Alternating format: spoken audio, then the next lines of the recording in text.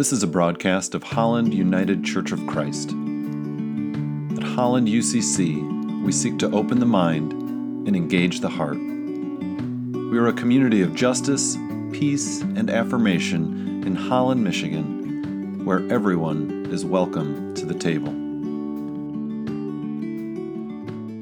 Words of Integration and Guidance by John Dominic Grosson. The earthly Jesus was not just a thinker with ideas, but a rebel with a cause. He was a Jewish peasant with an attitude, and he claimed that his attitude was that of the Jewish God. But it was, he said, in his life and in ones like it that the kingdom of God was revealed, that the Jewish God of justice and righteousness was incarnated in a world of injustice and unrighteousness. The kingdom of God was never just about words and ideas, aphorisms and parables, sayings and dialogues. It was about a way of life. And that means it was about a body of flesh and blood. Justice is always about bodies and lives, not just about words and ideas. Resurrection does not mean simply that the spirit or soul of Jesus lives on in the world. And neither does it mean simply that the companions or followers of Jesus live on in the world. It must be the embodied life that remains powerfully at work in this world. A reading of Scripture from Psalm 32, 22, 31. The same night Jacob got up and took his 2 wives, his 2 maids, and his 11 children and crossed the ford of the Jabbok. He took them and sent them across the stream and likewise everything that he had. Jacob was left alone, and a man wrestled with him until daybreak. When the man saw that he did not prevail against Jacob, he struck him on the hip socket, and Jacob's hip was put out of joint as he wrestled with him. And then he said, "Let me go, for the day is breaking."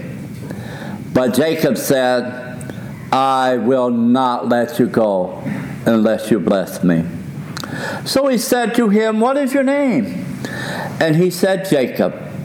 Then the man said, "You shall no longer be called Jacob, but Israel, for you have striven with God and with humans and have prevailed." Then Jacob asked him, "Please tell me your name." But he said, "Why is it that you ask my name?" And there he blessed him. So Jacob called the place Peniel, saying, "For I have seen God face to face, and yet my life is preserved." The sun rose upon him as he passed Peniel, limping because of his hip. Hear what the Spirit is saying to the church. Thanks be to God.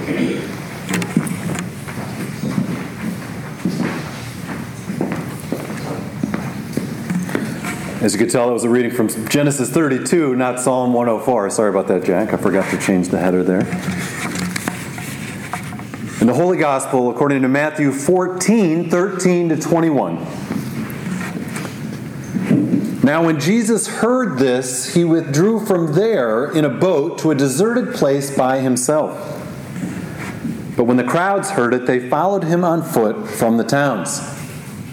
When he went ashore, he saw a great crowd, and he had compassion for them and cured their sick. When it was evening, the disciples came to him and said, "This is a deserted place, and the hour is now late. Send the crowds away so that they may go into the villages and buy food for themselves." Jesus said to them, "They need not go away. You give them something to eat." They replied, "We have nothing here but 5 loaves and 2 fishes. And he said, "Bring them here to me." Then he ordered the crowds to sit down in the grass, Taking the 5 loaves and the 2 fish, he looked up to heaven and blessed and broke the loaves and gave them to the disciples. And the disciples gave them to the crowds, and all ate and were filled. And they took up what was left over of the broken pieces, 12 baskets full. And those who ate were about 5,000 men, besides women and children. For the Word of God in Scripture, for the Word of God among us, for the Word of God within us.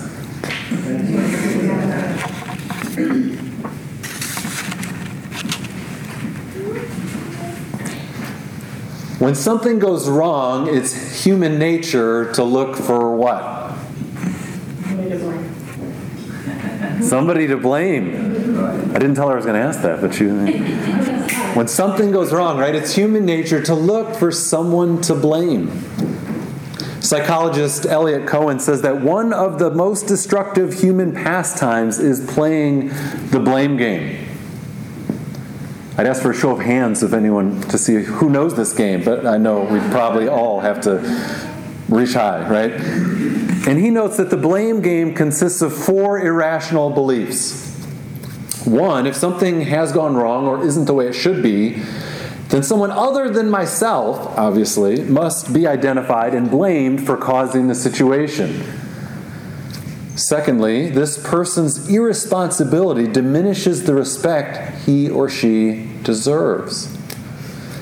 Thirdly, so it is permissible and only fitting to treat this person in ways he or she deserves to be treated, such as ignoring, name-calling, and in extreme cases, perhaps even physical assault. And the 4th irrational piece of the blame game is that I must not accept any significant degree of responsibility for the situation. You guys know that game? Maybe we didn't know those 4 rules, right? But we get it. We get it. And we see these things, these 4 pieces of this blame game happen quite routinely. If somebody's late to a family get-together, maybe a big holiday meal, right? So not just a regular gathering, but a big, it's been planned, it's been on the calendar. They walk in quite late. They might be treated by the host as persona non grata for the rest of the night, maybe given the cold shoulder, given dirty looks, or maybe even reprimanded in front of everybody at the table. Maybe. Or we see this happen in traffic. If a car is going too slow or turns without a signal or cuts us off, is our first reaction empathy and compassion and, they must have a reason for cutting me off, or they must be in a hurry to get somewhere, right? The better of us might react initially that way, right? But usually, right, we get a little bit upset and we blame them. We may honk the horn. We may give them a hand signal. We may swear under our breath or out loud. When something goes wrong, it is human nature to find someone to blame. In our text today, Jesus goes out to a deserted place by himself. But it doesn't take long for him not to be by himself. The crowds hear about it and follow him. And at the end of the day, suddenly the disciples realize it's late and no one has eaten for a while, and we've got a huge crowd of hungry people here. Something has gone wrong in this situation. So what do we look for? Someone to blame. These people are hungry. It must be their fault. There was a Washington Post article this week with the headline, "Christians are more than twice as likely to blame a person's poverty on lack of effort." Anybody see that article? Maybe it showed up in your social media feed. Did that surprise you, that Christians are twice as likely as, I guess, anybody else or a not Christian to blame a person's poverty on their own lack of effort? Maybe it didn't surprise you. But why is it that Christians, and in particular white evangelicals, according to the study, hold this view? I'm asking.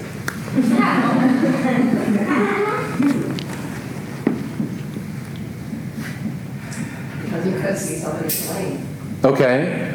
Part of that, perhaps human nature to find someone to blame. Because their view of Christianity is rather harsh, one of punishment if you're not good.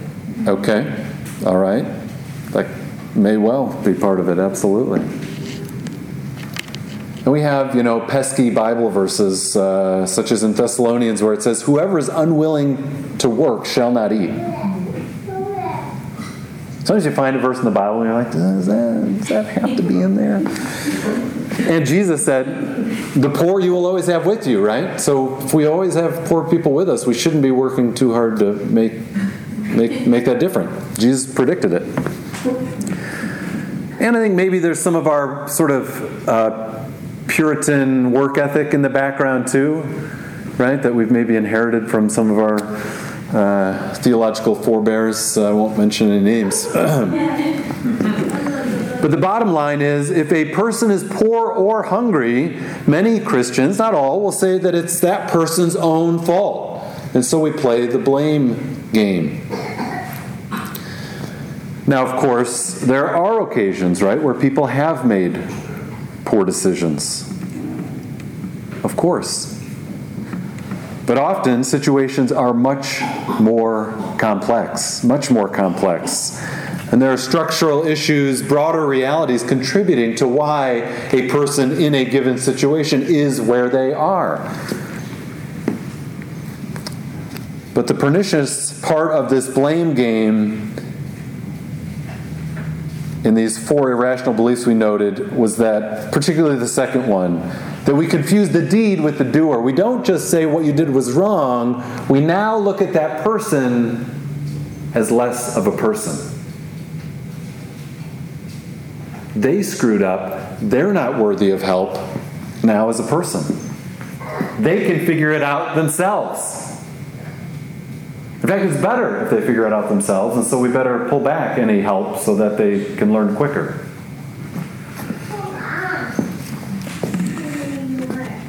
And so if we don't respect someone, we don't often feel like helping them. We blame them, say it's their fault, and say they're not deserving of compassion or assistance. And the disciples in our text are right on cue. They say, send the crowds away. In other words, get these hungry people out of our sight, so that they may go into the villages and buy some food for themselves. These people should have known what they were getting into. It's their fault they didn't think or plan ahead. They can deal with it. And so I hear echoes of, these people just need to work harder. They just need to take responsibility. They just need to pull themselves up by their bootstraps. And if we help them, they'll never learn.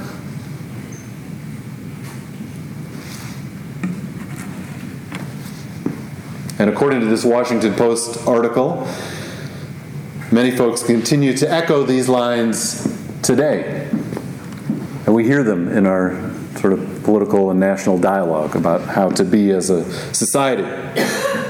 Well, there was another article this week, this one in the Holland Sentinel, which noted that a significant population of Ottawa County is struggling with basic household needs. And referred to this population as ALICE, which is an acronym. Anybody know what ALICE stands for? Yeah. I work at United Way. So. Yes.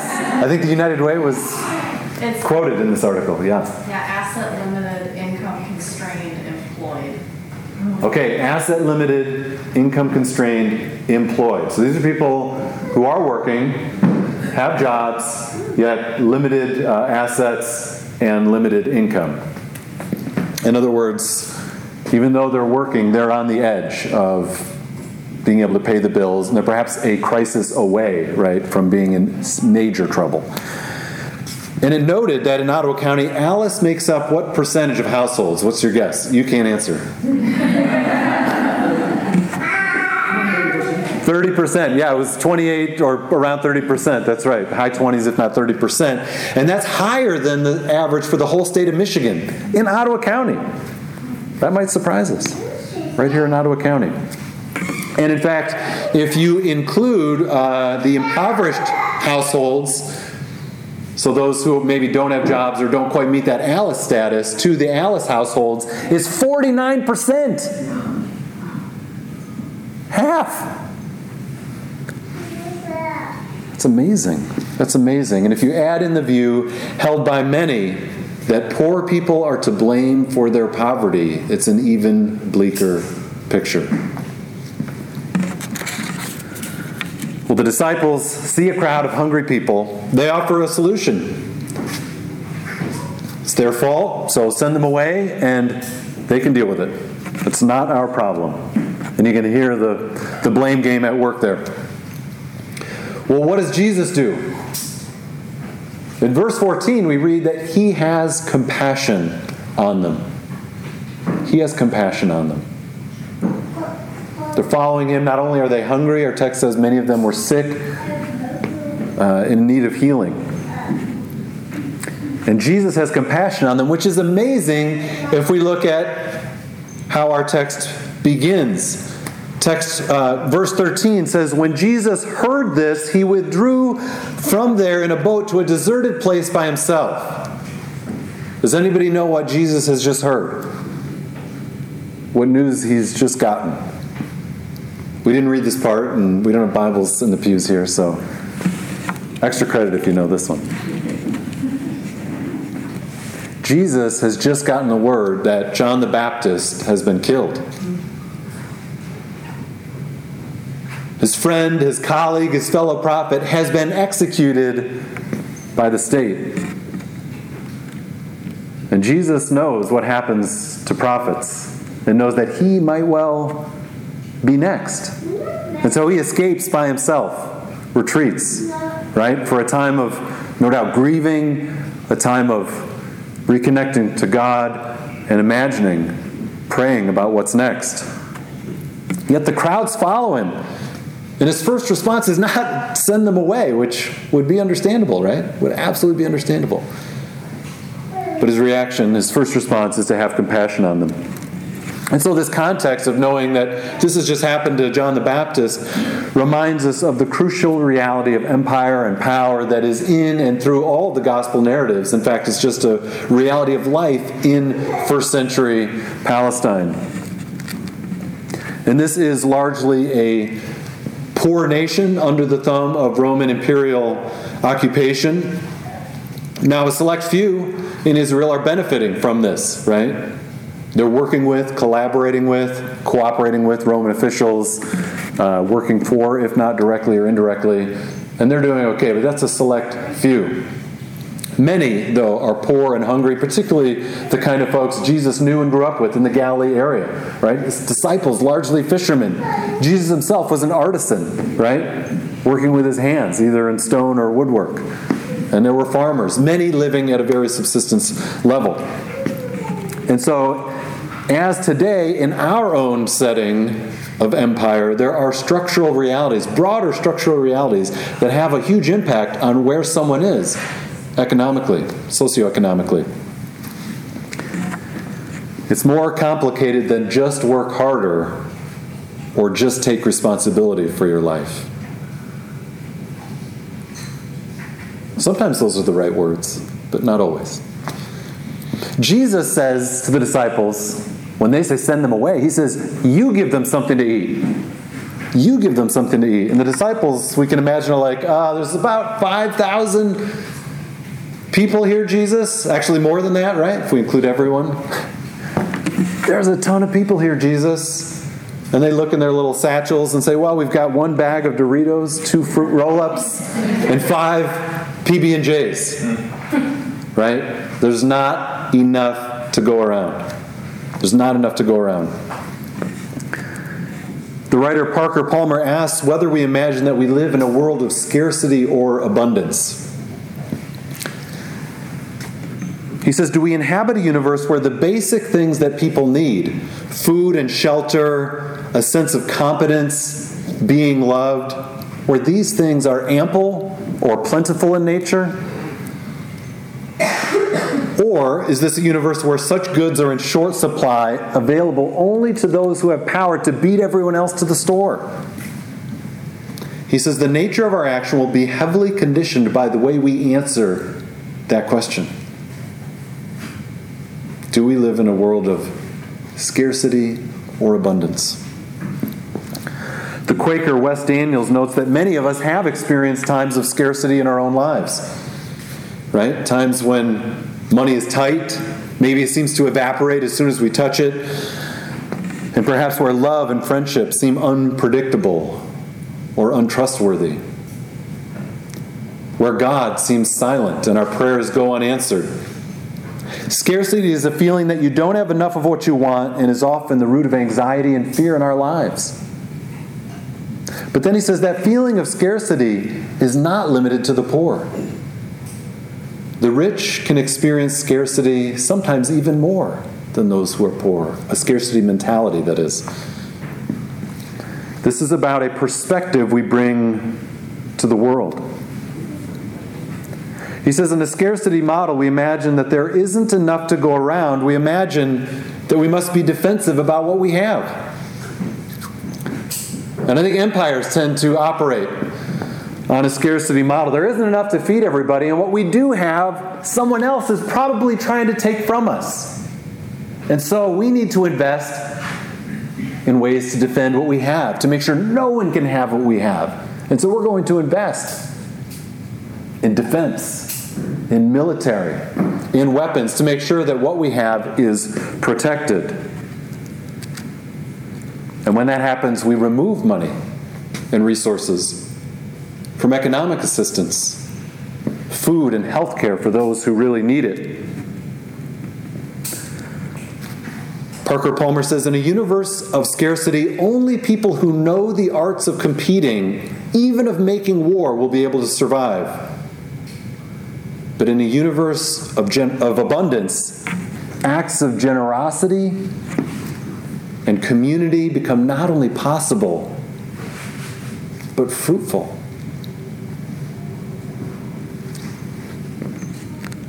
The disciples are operating in a scarcity mentality. We have nothing here, they say. Nothing here but these 5 loaves and 2 fish.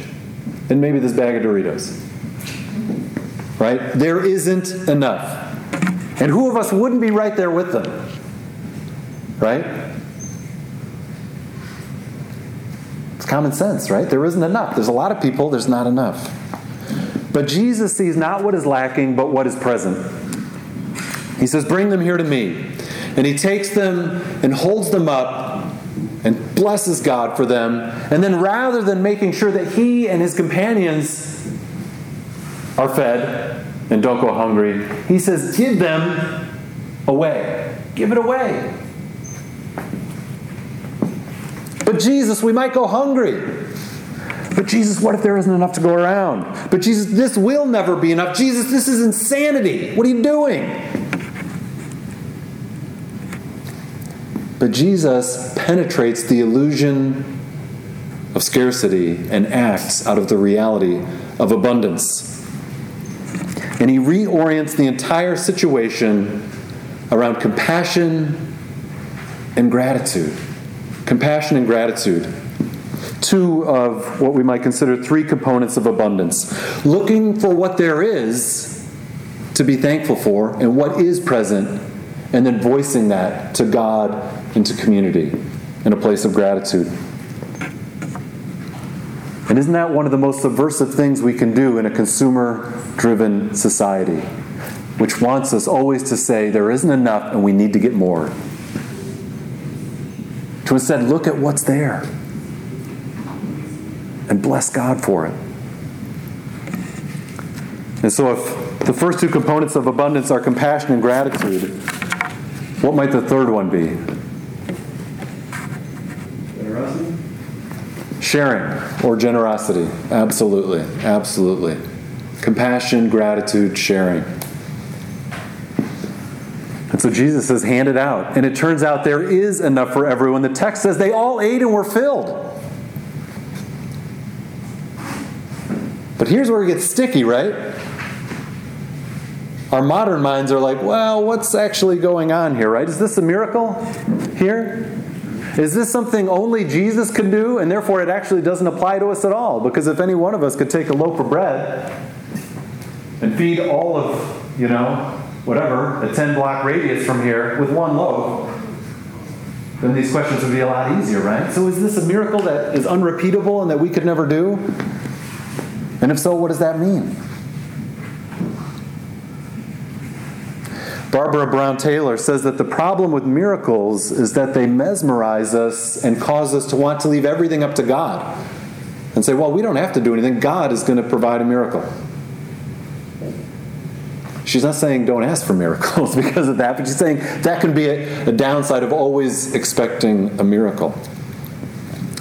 She says miracles let us off the hook. They appeal to the part of us that's all too happy to let God feed the crowd and save the world and do it all. If God can just snap her fingers and feed everyone, then what do we need to worry about it for? So is that what's happening here? Maybe. Right? Certainly. And maybe not. I think either way, a key component is that the disciples follow Jesus' cue and they participate in the sharing. They participate in the sharing. This is not a passive event. And so whether it miraculously never runs out, and that is certainly an option, and that's what the text seems to imply, or perhaps another option is that their act of sharing inspires others in the crowd, rather than saying there isn't enough, or this is only enough for me and maybe the kid I brought with me. Maybe it inspires others to share what they have with them, and that the sharing reciprocates and builds when people see an abundant mentality at work.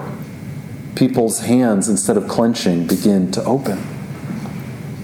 But either way, Barbara Brown Taylor says, it's as if God tells us, stop waiting for food to fall from the sky and share what you have. Share what you have. Stop waiting for a miracle and participate in one instead.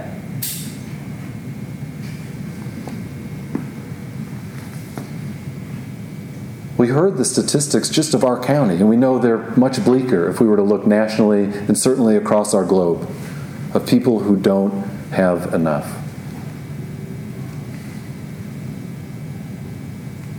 And I think we would all consider it a miracle if human beings figured out how to share the resources that this planet God has given us has. I love that line. Stop waiting for a miracle and participate in one instead. Bread, such a simple and necessary thing.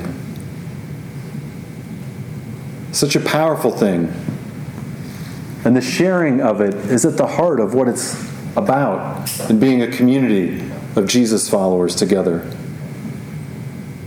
So the invitation then is to stop playing the blame game. To view ourselves and our neighbors not through the lens of our society or the lens of the economy as merely cogs in the machine of increasing the gross national product and not worth much if we're not participating adequately. But rather the invitation is to see ourselves and everybody we meet, regardless of their financial status, as beautiful creatures made in the image of God. As people worthy of unconditional love, as people capable of great acts of compassion, and as full participants in the kingdom of God, where, yes, sometimes miracles do happen. Amen and namaste. Oh God, we thank you for your reminder this morning to us that at your table, there is enough for all. And at your table, all of us are welcome.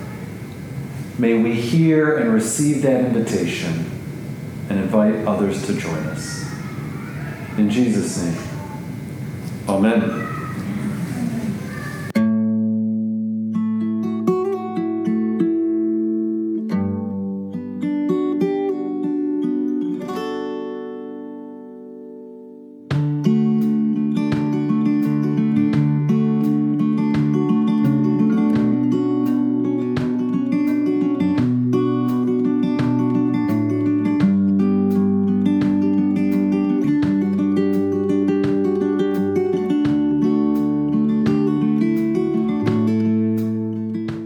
invited to join us for worship on Sunday mornings at 10 a.m. at the Holland Area Arts Council in downtown Holland.